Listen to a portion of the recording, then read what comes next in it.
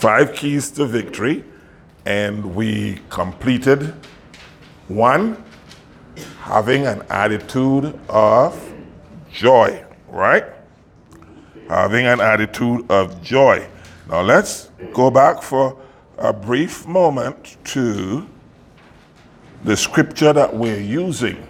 We are in James chapter 1, verses 2 through 4. All right? James chapter 1, 2 through 4. And what were we reading? Let's read it again. My brethren, count it all joy when you fall into diverse temptations. Knowing this, underline that word, because that would be key number 2. I'm going to emphasize the word knowing.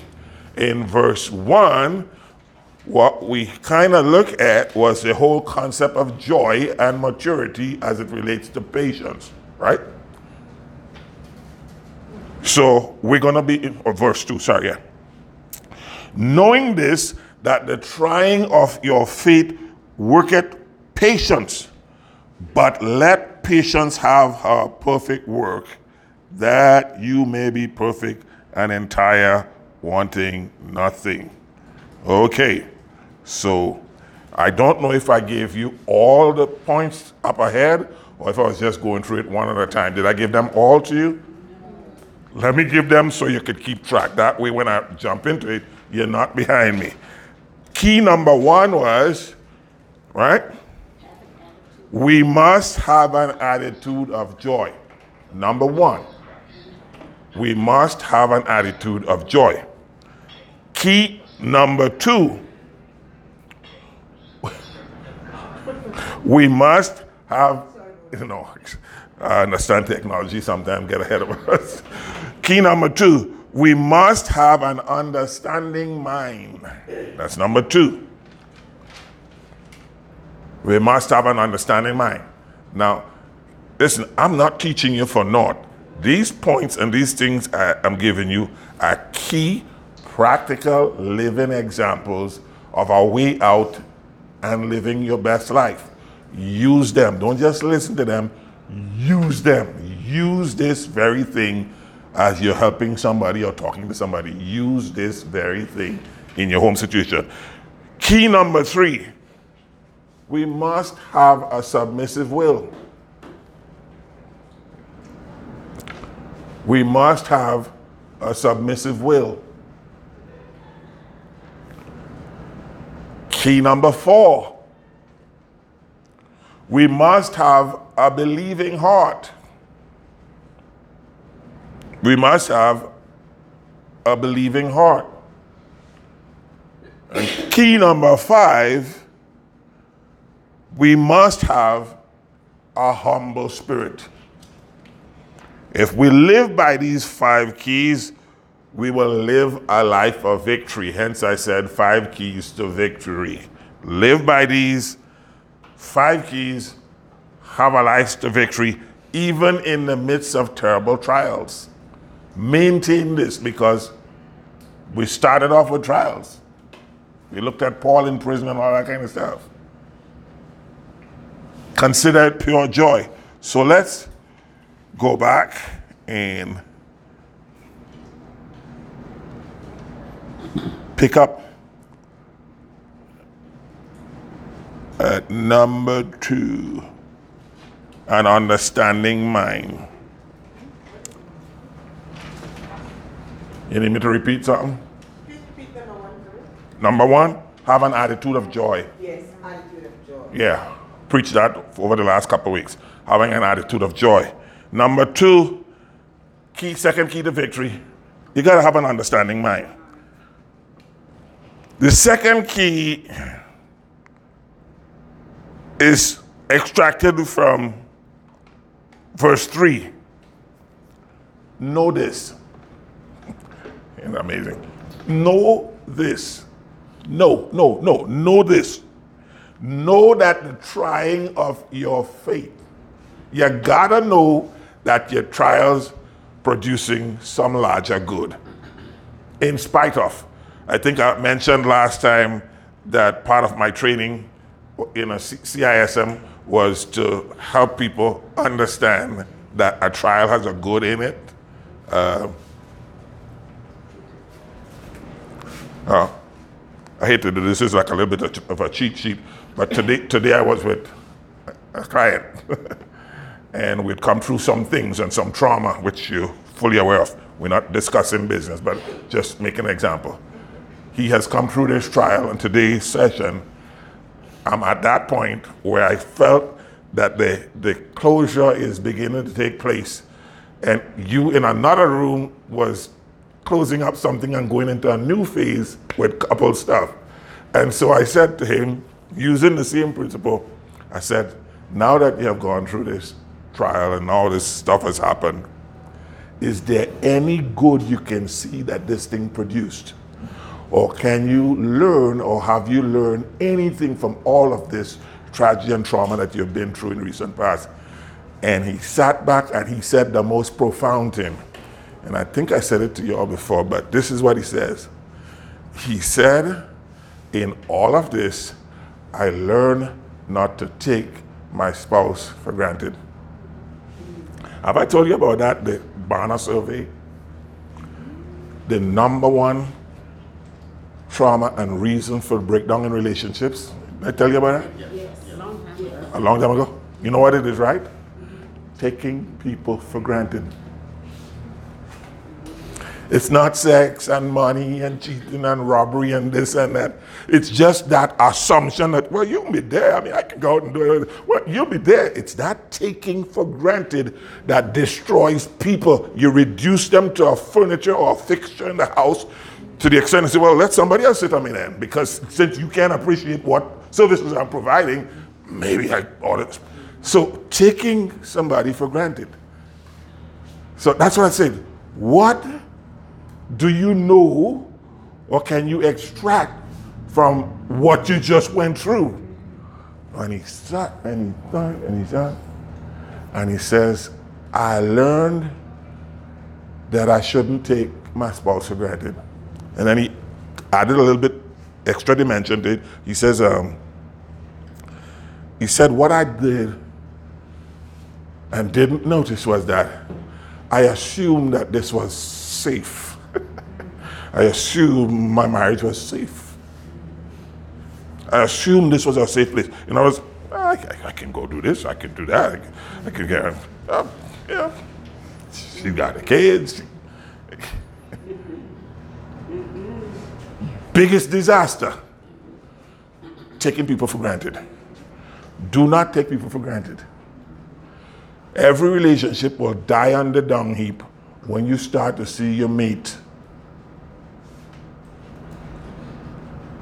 as safe, or the relationship as safe, and you don't have to put out the extra effort anymore.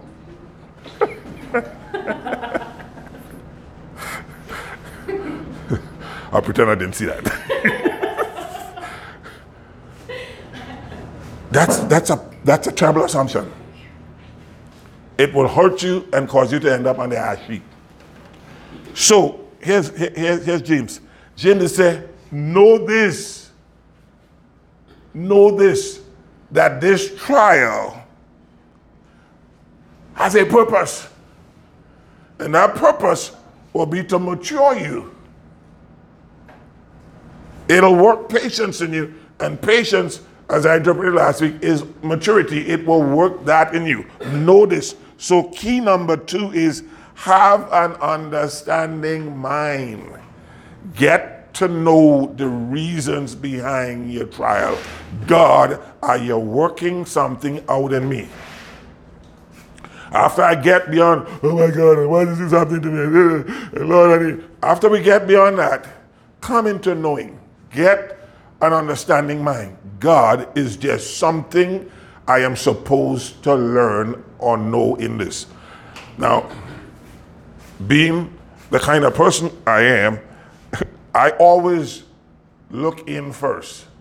It's kind of my default position. At the onset of any trial, the first thing I do is ask God, God, did I do something wrong? Am I not living right? Am I failing you? I go in. You know, you might want to criticize that or not, but That's my personal method. Lord, before I set out to embark on all that may happen, let me just make sure I ain't the cause of it. I'm trying to know, and I first try to know with me, is there a possibility here that I am the culprit? Because if so, then I'm in understanding. I'm beginning to understand. I'm having an understanding mind. Maybe it's me. Huh? Show me, Lord. Psalm 139, verse somewhere down in the bottom there. Show me, teach me, O Lord, and lead me into a plain path of everlasting. Psalm 139. I'm pretty sure it's 139. Right? Search me. It's search me, O God, and know my heart. Try me and see if there be some wicked way in me, and lead me into the path of everlasting. Psalm 139, it's probably about the second to last or last verse, somewhere down in the bottom in the back there. All right? So what is David saying? David is simply saying, this thing that I'm going through, I need for you to kind of look at me real close. And if you see something, Lord, highlight by the Holy Spirit, whether it's me or not, because I could be the cause of my own troubles. So in trying to understand what the trial is, let's rule out or rule in the principal person that's getting the troubles. Can I get a witness? Let's rule in or out the principal proponent of the trouble. Is it me? Have an understanding mind. Am I the cause of my own demise? Am I the cause of this storm that has been opened up on me? No, let me know me. So you getting that? The second key to victory, have an understanding mind. And as you're having an understanding mind, first thing, rule yourself in or out. Search me, O God. Know my heart, I pray. See if there be any wicked way in me. Am I the cause of my troubles? And if there be, Lord, lead me in the path of everlasting.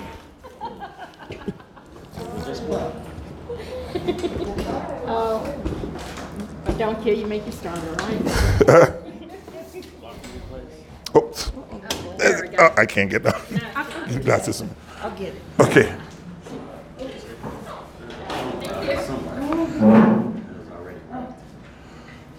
All right. So, have an understanding mind.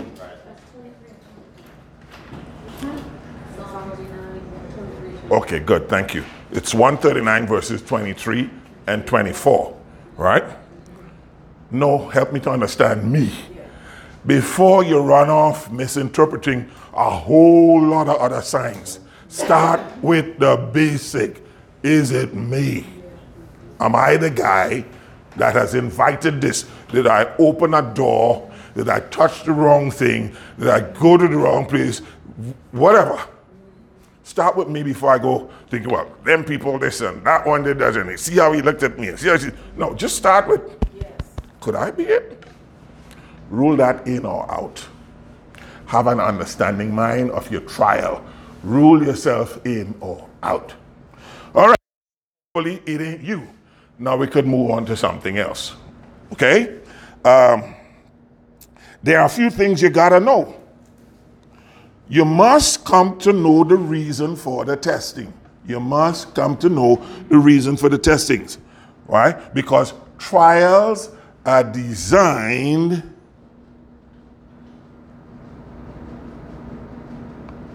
to give patience. I lost my page, but that's the point I'm trying to make. Yeah. Trials are designed to produce patience. So at the end of the day, there's something I am going to learn and something I have to learn, and that is patience. And that's an aspect of maturity. That's growing up. So that I learn to, I'm going to put you on the spot because this was so cute and so precious. Tell them what your granddaughter said what she learned in Sunday Church Sunday. She said she had to think about it, so we drove down the pass, and when we got to the bottom of the pass, she says, well, what I learned is that I need to have patience while I wait. She's 7. 7-year-old. She was sitting right there. in church last Sunday when I was dealing with this subject matter, and for all intent and purpose, she just looked intensely fixed on her gaze. It's just a little child. No, she's listening. She asked her later on, and she called me to share it with me. She talked to the girl, well, what did you learn in church today? I learned that I need to wait in patience. Put it in a child, and when she's old enough, she will not walk away from it.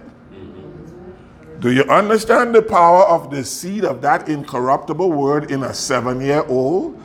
At the point where psychologically all of her life's hardwiring is coming to a finish point. We're hardwired by 7. Anything you're going to learn for the rest of your life, it's like putting down a building, right? You put in the foundations. There are some things that's going in there that will never come out. You could change and rearrange the house and change that room and break out that wall. But the hardwiring you put in through the foundation, you're going to have to work around that. Because you ain't about to dig up that foundation to run new wires and new septic tanks and new PVC pipes. There are some things that are hardwired in the foundation. Do you understand the spiritual principle? There are things that are hardwired in the foundation that no matter how long the building stands or how many changes you make to it, you're not going to interfere with the hardwiring. In a building, the electrical and the plumbing are put in first with the foundation. It's cast in concrete. For as long as that child lived, she's getting a hardwiring into her system.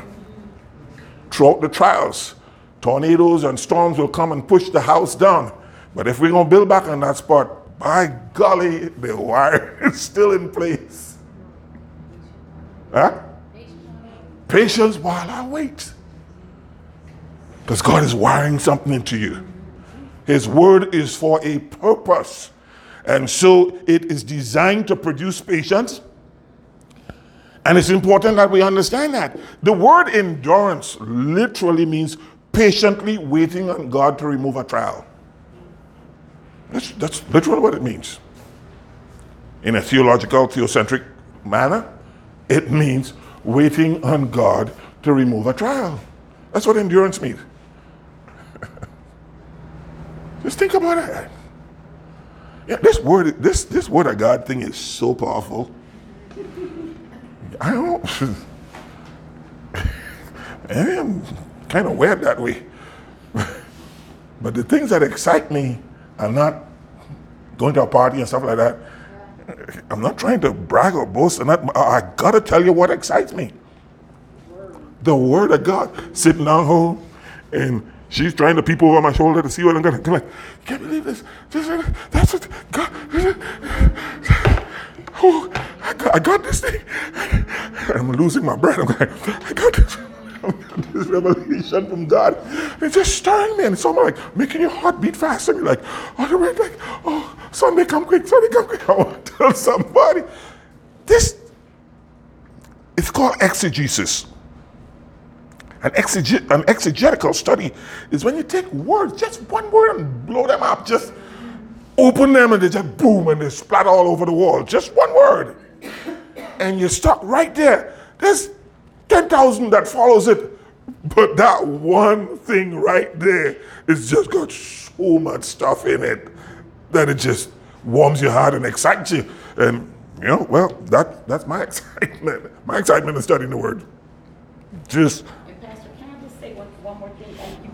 You made a comment. You said, I am not in a hurry to make a mistake. That's why we have to wait. That's true. Don't be in a hurry to make a mistake. Yes. Be in a hurry to have the favor of God and good outcome.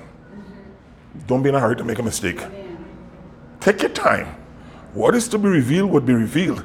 And because of the nature of revelation, it is a time process thing. Wait, just wait. Just wait. just wait on stuff, Al-Qaeda, you know who Al-Qaeda is, right? You know what is the essence of their philosophy? That they will wait us out. You know how long they were planning to bomb us?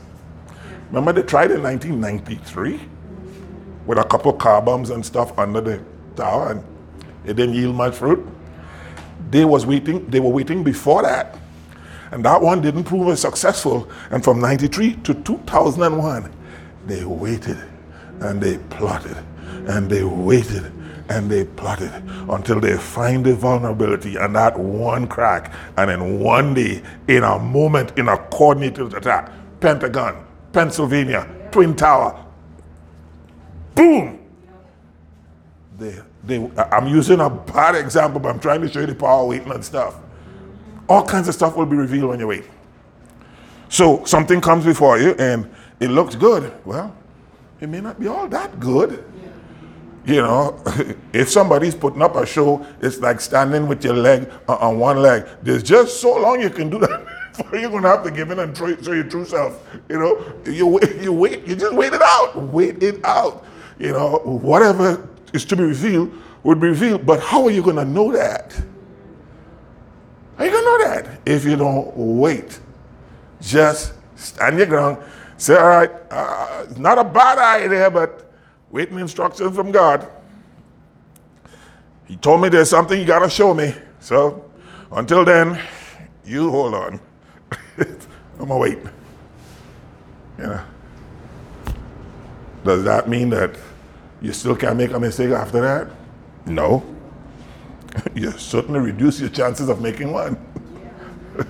You definitely reduce your chances of making one if you wait. You know.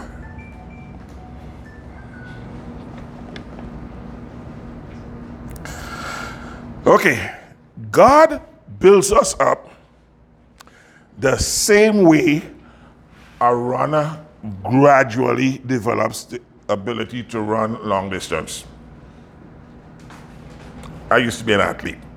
Imagine that. All 300 pounds of me. There was a time when I used to be an athlete. And I was svelte. You know, svelte, S-V-E-L. You want a picture? You first have to find if they had cameras back then. And then we can talk about pictures. Maybe there's a couple or two hanging around somewhere. My sister have them. But he builds us up the same way he develops the ability to run long distance. And like I say, I used to be an athlete. I used to be a distance runner. And what we did back then was we did small runs, burnouts, small runs, burnouts. And then next time, a little bit longer, and a little bit longer, and a little bit longer. And your body begin to get conditioned.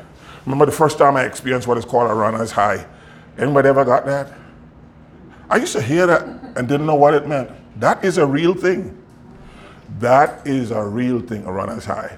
So I was training for an event, and I remember running from the track place, which was a couple, 3 miles from where I live, and I decided, well, I'm going to run home today. And I ran, and I ran, and I ran, and I ran, and I pushed myself beyond myself. And there came a point in time, God is my witness, I felt like my lungs exploded, and a whole new chamber was opened up for oxygen to rush into. And in that one moment, a high was produced in my body. I felt like I had just taken some drugs or something. I got euphoric. Huh? The overcomers was a runner. Yeah. Something just opened up. Boom, like you just forced that lung and that capacity on the exhaustion and all that, and it was demanding more air, and like it opened another chamber. And I remember I saw my house and I was like, oh, this is wonderful. I literally got high off of oxygen. I literally got high off of pure oxygen. I run as high. But you build yourself to that. And so he's saying, notice it's for patience, right? It's for endurance. And that you have to develop yourself. You start with small stuff and you keep going and you keep going. In the same manner, God allows increasingly greater trials in our lives to increase our spiritual endurance. There is a purpose behind what you're going through. There's a purpose behind what you're going through. You're developing spiritual endurance, waiting patiently to see God do work. Developing that. And it will pay off. It will pay off because in Romans chapter 12, yeah, I think it's 12. Hang on, somebody find Romans 12 for me. Let me see, Romans chapter 12. I'm pretty certain it's 12. Let me find it.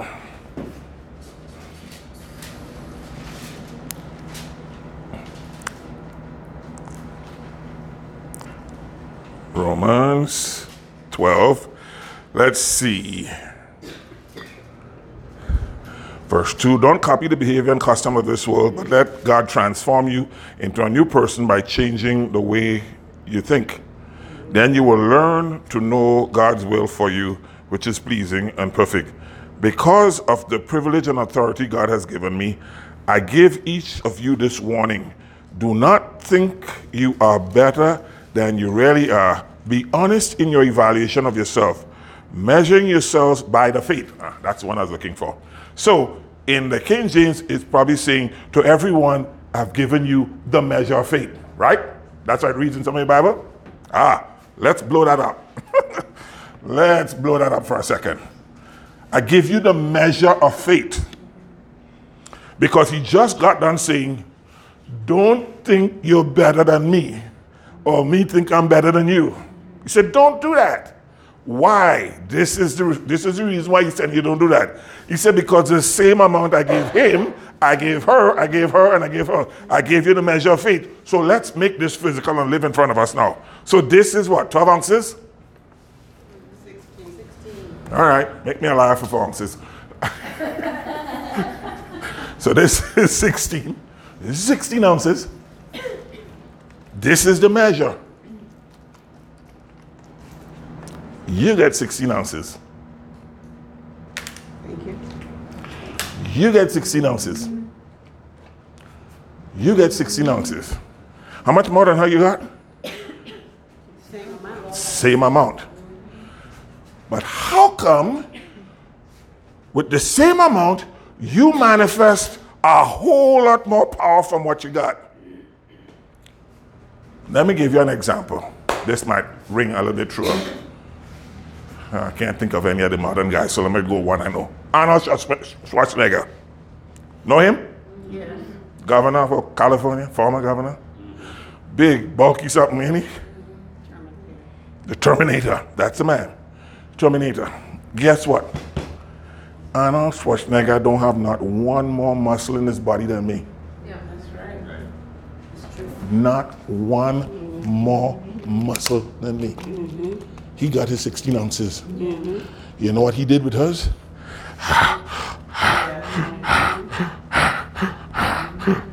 He worked his and then it bulked up. Yeah. Paul says, don't boast and think you're better than anybody else. I gave him the same amount as the measure of faith. I gave each one of you the measure of faith. Your faith response will be in direct relationship to how many times you use that thing and overcome. Are you feeling me now? You getting it? How many times you use that faith muscle to say, Lord, fill my tank today, and I believe in it. Or your favorite, popcorn and Coke. Lord, give me a popcorn and Coke moment here.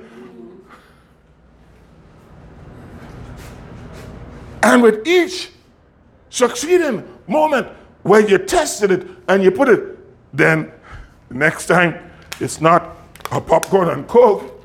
God, it's a whole barrel of popcorn to feed the village. You understand what I'm saying? Because he proved himself faithful in the small venture, in the small trial. And now it's like popcorn and Coke. Whew. Let me tell you how that works. I was in Honduras. I told you this story before. I was in Honduras on a medical mission. And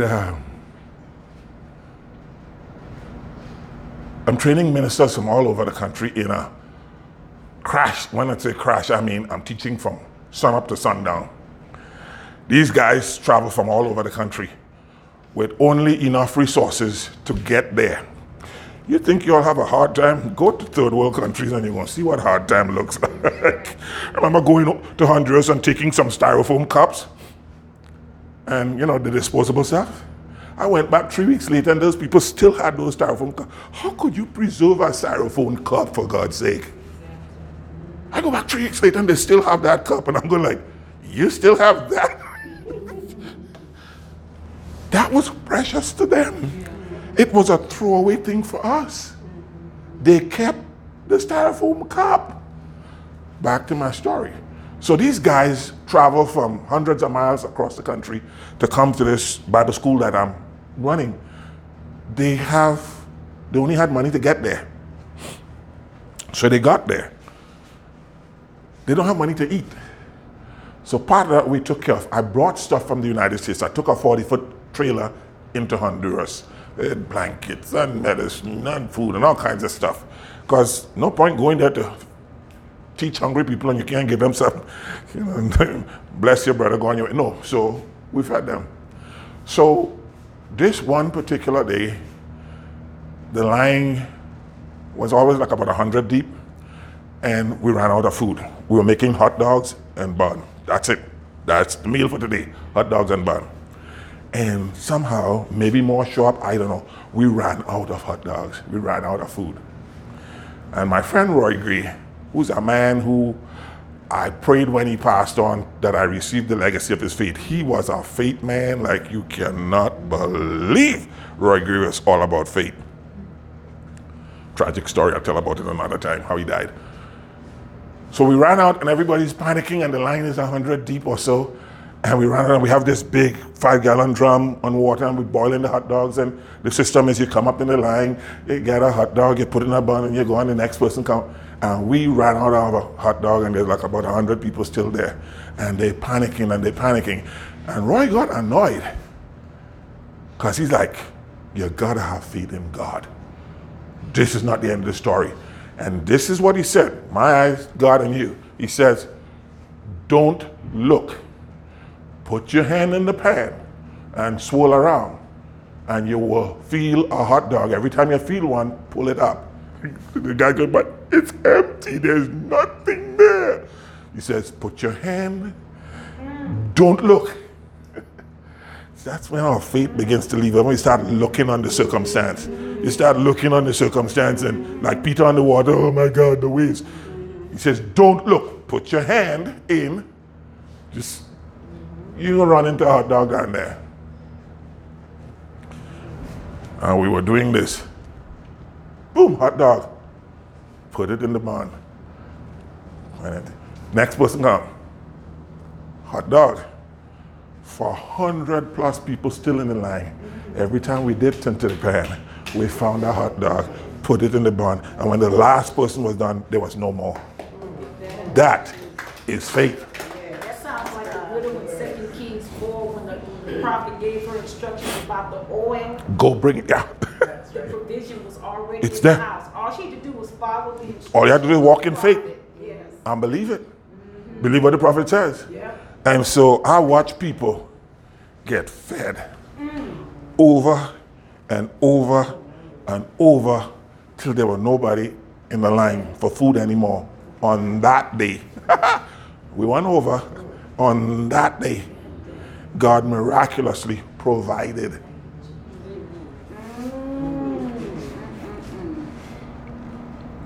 How did I get there?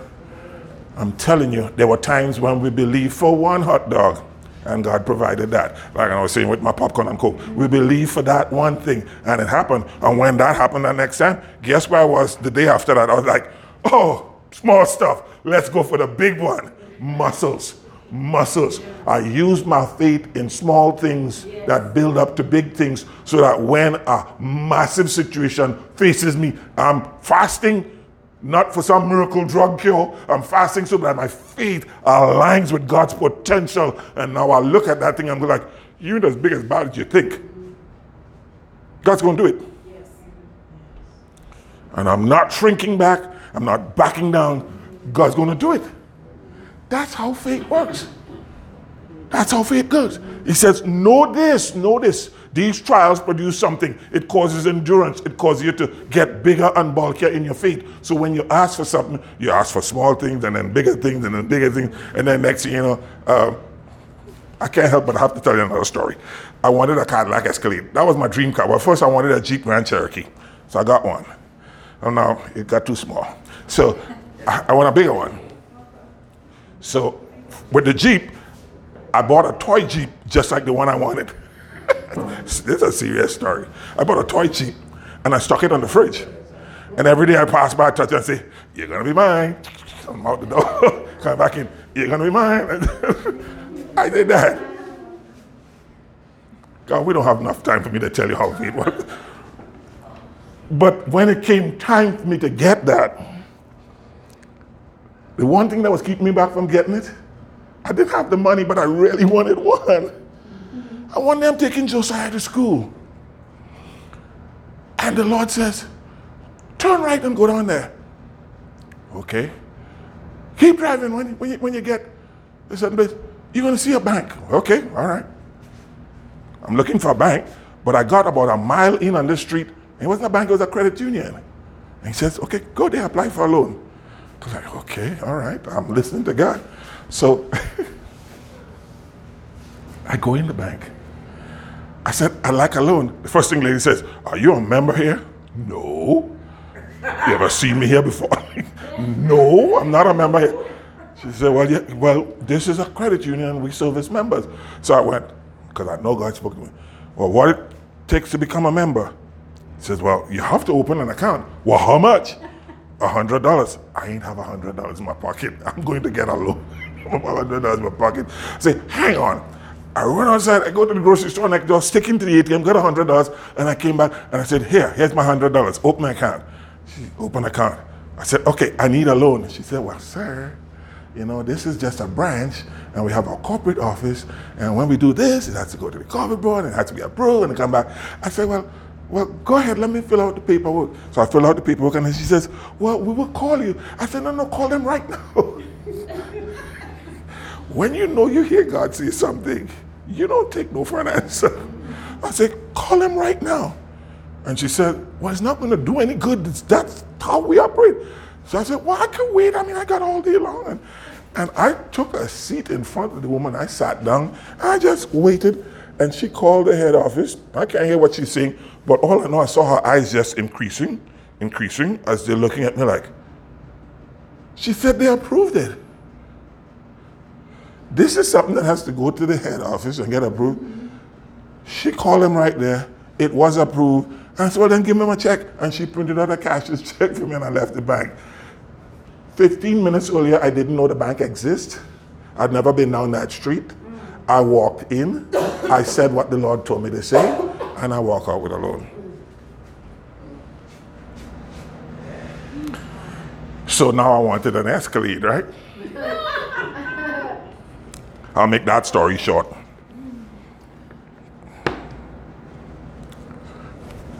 I wouldn't deny I may have said I'm believing God for an Escalade, because I did buy a toy Escalade again, just like I did with the Jeep. And I put it on the fridge, and I kept saying, "You're mine, you're mine, you're mine."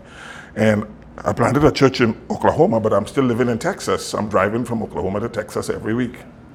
So this weekend, I go home from Oklahoma, and spending the weekend. And I get a call from Oklahoma, and this guy tells me who he is, and then he says, "When are you coming to pick up your car?" I go, "What car?" "This Mr. Leach?" "Yes." "So when you coming to pick up your car?" "What car?" He said, "Look, somebody paid cash for an Escalade here for you. You need to come and get it."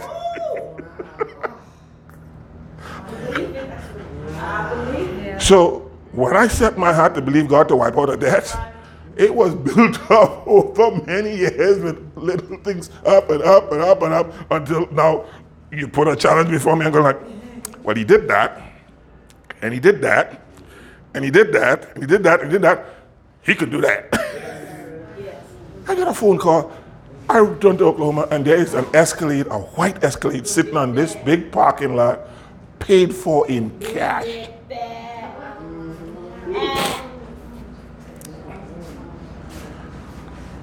A guy decided to bless me. And he buys me an Escalade. Pastor, can I say something? Yeah. I remember you had made a comment, this has been like maybe a year and a half ago, that part of the legacy that Pastor wants to leave for us is for us to have radical faith, for him to pass it on to us. I receive it. I receive it. Just believe. Just believe. It is as simple as that. Yes. Profound, but yet true. Just believe. Yes. Now you can lift up 1,000 pounds and move all kinds of stuff and get a truck and a bulldozer and move mountains. The biggest thing you can do in your life is to believe. Yes. The strongest power resident inside you is to believe. Yes. Absolutely. Better than lifting weights any day. Believe. The power of believing. This mind and this spirit God gives in you, when you look at him and you see him as a man full of unsearchable riches and can do anything. He got a cattle on 1,000 hills. Believe. In the midst of your trial, believe. Know this. Know this. Believe. Believe. Have I had trials? Oh Lord. Has the last 2 years been rosy? No. But in the midst of every circumstance, God brought me on top. He put my feet on a rock to stay, and he didn't cause me to suffer grievous death or what have you. God walked through. And you know, so I'm asking myself, what was this all about, God? He says, I call you to do something. This is me telling on myself. I call you to do something. And you started to drift into a system to where you were denying some of the things I had you do and call you to do. You were denying your prophetic giftings. You were denying the authority to take. You were just slunking back into. He had to stir me back into being the man and the preacher and the prophet and the apostle, all that he called me to be, so that I can get back and take authority and say, you will write your own ticket. Yes. Yes. And 2 weeks later, you come and testify. It's opened up. And we can go around the room. And just, oh, Lord. It's a bit much for me. But you got to understand, you don't have anything else. You don't have a rich uncle. Your name is not Rockefeller, nor Trump. Well, something else. Oh, your name is not all that. You're not all that. All you have is God. All you have is God. Huh? Sufficient. All you have is God. Amen. When you understand that, start to use all you have, which is God. The trial of your faith is to produce this thing in you. Where you could look at these trials as something God is building in you. The more difficult the battle, the sweeter the victory.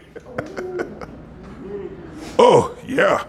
The more difficult the battle, the sweeter the victory. So, you notice in the last several weeks, I'm tying everything into everything. My Thursday night and my Sunday mornings, they're all interconnected because there's a theme I'm on that I'm trying to connect dots, and some things I can't probably do in a sermon because it's not the style for it, but I could teach on a Thursday. You follow? I can't do this on a Sunday morning. Your students before me. This is not a sermon thing. This is a teaching thing tonight. Can't do it on a Sunday morning. Sunday morning, I have to bring the fire, bring the passion, teach 40 minutes, 50 minutes, done. Boom, pack up, get out of here. Tonight, I could take a word and I can blow it up and have you assimilated, right? So, the more difficult the battle, the sweeter the victory. So consider what I talked about last Sunday. What I talked about last Sunday was Psalm 40, right? From the pit to the praise. Verse 1 through 4. I waited patiently. What did James say in James 1? He says, wait patiently. He said, let patience, James says, let patience have its perfect work. It's almost like James and David were contemporaries, although I know they were not, right? But David is saying, I waited patiently on the Lord, and he inclined unto me, and he heard my cry, and he inclined unto me. James is saying, let patience work itself. Let patience work itself. Let it not be wanting anything. Let it not be lacking anything. Learn this, the structure and the essence of waiting patiently before the Lord, and not be nervous and anxious and jumping ahead out and taking the bull by its horn, or whatever phrase you want to use, whatever colloquialism, and understand that there is a spiritual lesson and an arrival place in learning to just wait on God. Sometimes you just have to say, not now. I don't have enough input from the Lord yet.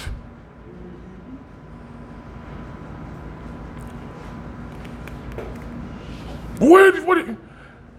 I don't know. I just feel like there's something he has to tell me, and I ain't hear it yet. And when I hear it, I'll know. I'll know that I heard it when I hear it. But what it sound like, I don't know. I know I ain't heard it yet. But when I hear it, I'm going to let you know I heard God. Like I heard him say, go down the street and you'll find a bank. I heard him. I heard him when he said that. I heard him when he told me that building that we just sold, the last building we sold. I heard him when he said, after weeks and weeks and everybody running around with their neck cut off like a chicken and wondering why I'm not panicking. And one guy even insulted me or tried to insult me. He said, he was all astute, and he says, the people are looking for leadership in this situation. Okay, I guess I'm not a good leader. Y'all go borrow all you want to spend and do whatever. I'm not a good leader. And he just kind of, condescend to me, like, even kind of pressure me to go into a bank. And I went to the bank, and the guy looked at me. The banker looked at me. And he was so condescending. And he said to me, what do you need? I said, I need $750,000 to. And he looked at me. Aren't you a bit ambitious? That's what he said to me. My hand before God. That's what the man said to me in front of my friend who was pressuring me. And I'm going like, well, you rise up and speak now. He just insulted me. He's your friend, and he just insulted me. He just called me a boy. He just insulted me. He just said to me, aren't you a bit ambitious? I got up and I left the bank. I'm like, I ain't listening. I'm not sitting down and letting you deride me and make an AWS out of me. I'm not doing that. I'm not sticking around for that, So I left. It was during that time I got, they're looking for leadership. I hope I'm providing some. God didn't tell me nothing. Last time you said God told you, I was made a fool of. So weeks had gone by, did nothing. One day, out of the clear blue sky, one day, the Lord had me go to the phone book. And I'm in the section with banks and all kinds of stuff. And he said, call that one. Call that one. So I pulled the number out of the phone book and I called the bank. Expecting, the usual. How may I direct your call? Da-da-da-da-da. Guy picks up the phone and he answers, hello, his name was John. He said, John, and he's talking. What can I do for you today? I said, well, John, I'm trying to get, a loan. There's this building right for the taking. I'm a pastor. It's on 5 acres of land. It's 11,000 square foot. It's got this, it got that. And he just stopped me and says, how did you get this number again? And with quick witness, I just said, oh, my friend gave it to me. I'm trying not to lie. I mean, Jesus, but I don't want to tell you all that. Jesus gave me this number. He told me to call this number. I called it. You want to know what happened? That was the president of the entire bank in Oklahoma, Arkansas, and Texas. The call went straight to his desk. No gatekeeper block it. Alignment for the assignment. No gatekeeper block that call. I pulled a number random out of the phone book and called, and the phone rang on the president's desk.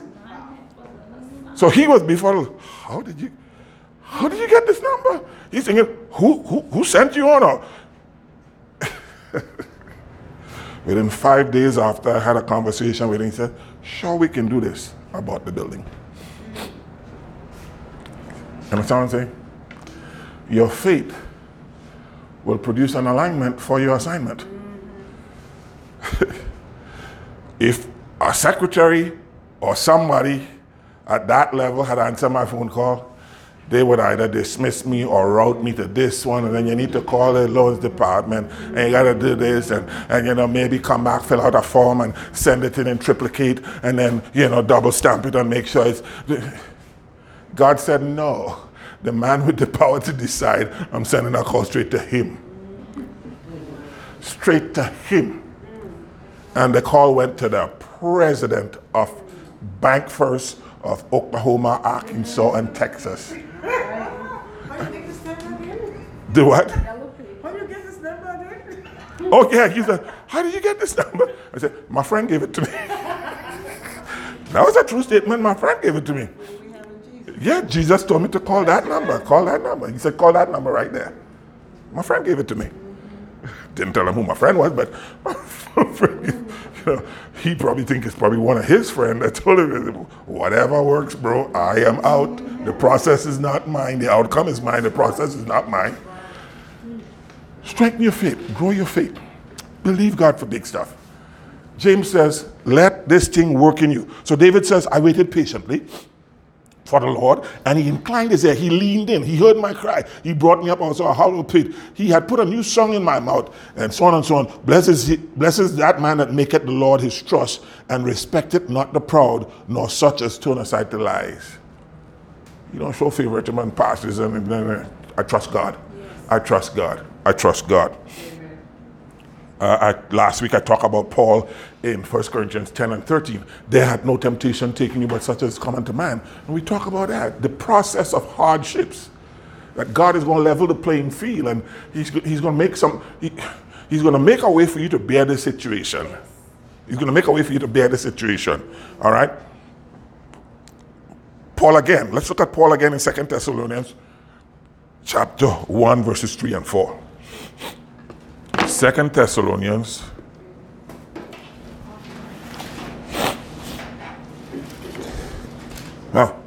thank you. 2 Thessalonians chapter 1 verses 3 and 4.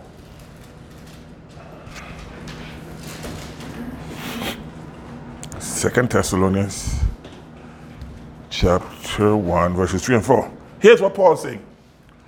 We are bound to thank God always for you, brethren, as it is meet, because that your faith groweth exceedingly. Who got it in the NLT? Anybody got it in the NLT? You got it in? Yeah. Read it from me. Brothers and sisters, we can't help but thank God for you because your faith is flourishing and your love for one another is growing. Your faith is flourishing. Your love for one another is growing. We are bound to thank God always for you, brethren, as it is necessary, as it is meet, because that your faith groweth exceedingly, and the charity of every one of you all towards each other aboundeth. Your love one another, and the goodness and the gift and the love of God is now causing all of you to flow in it. Remember, the rising tide lifts all boats. So Paul is saying, I'm watching you. I'm giving thanks to God for you. And your faith is growing exceedingly. And the charity you have towards one another also, it abounded, so that we ourselves glory in you in the churches of God for your patience and faith in all your persecutions and tribulations that you endure. Read that from the NLT for me. 2 Thessalonians chapter 1, verses 3 and 4.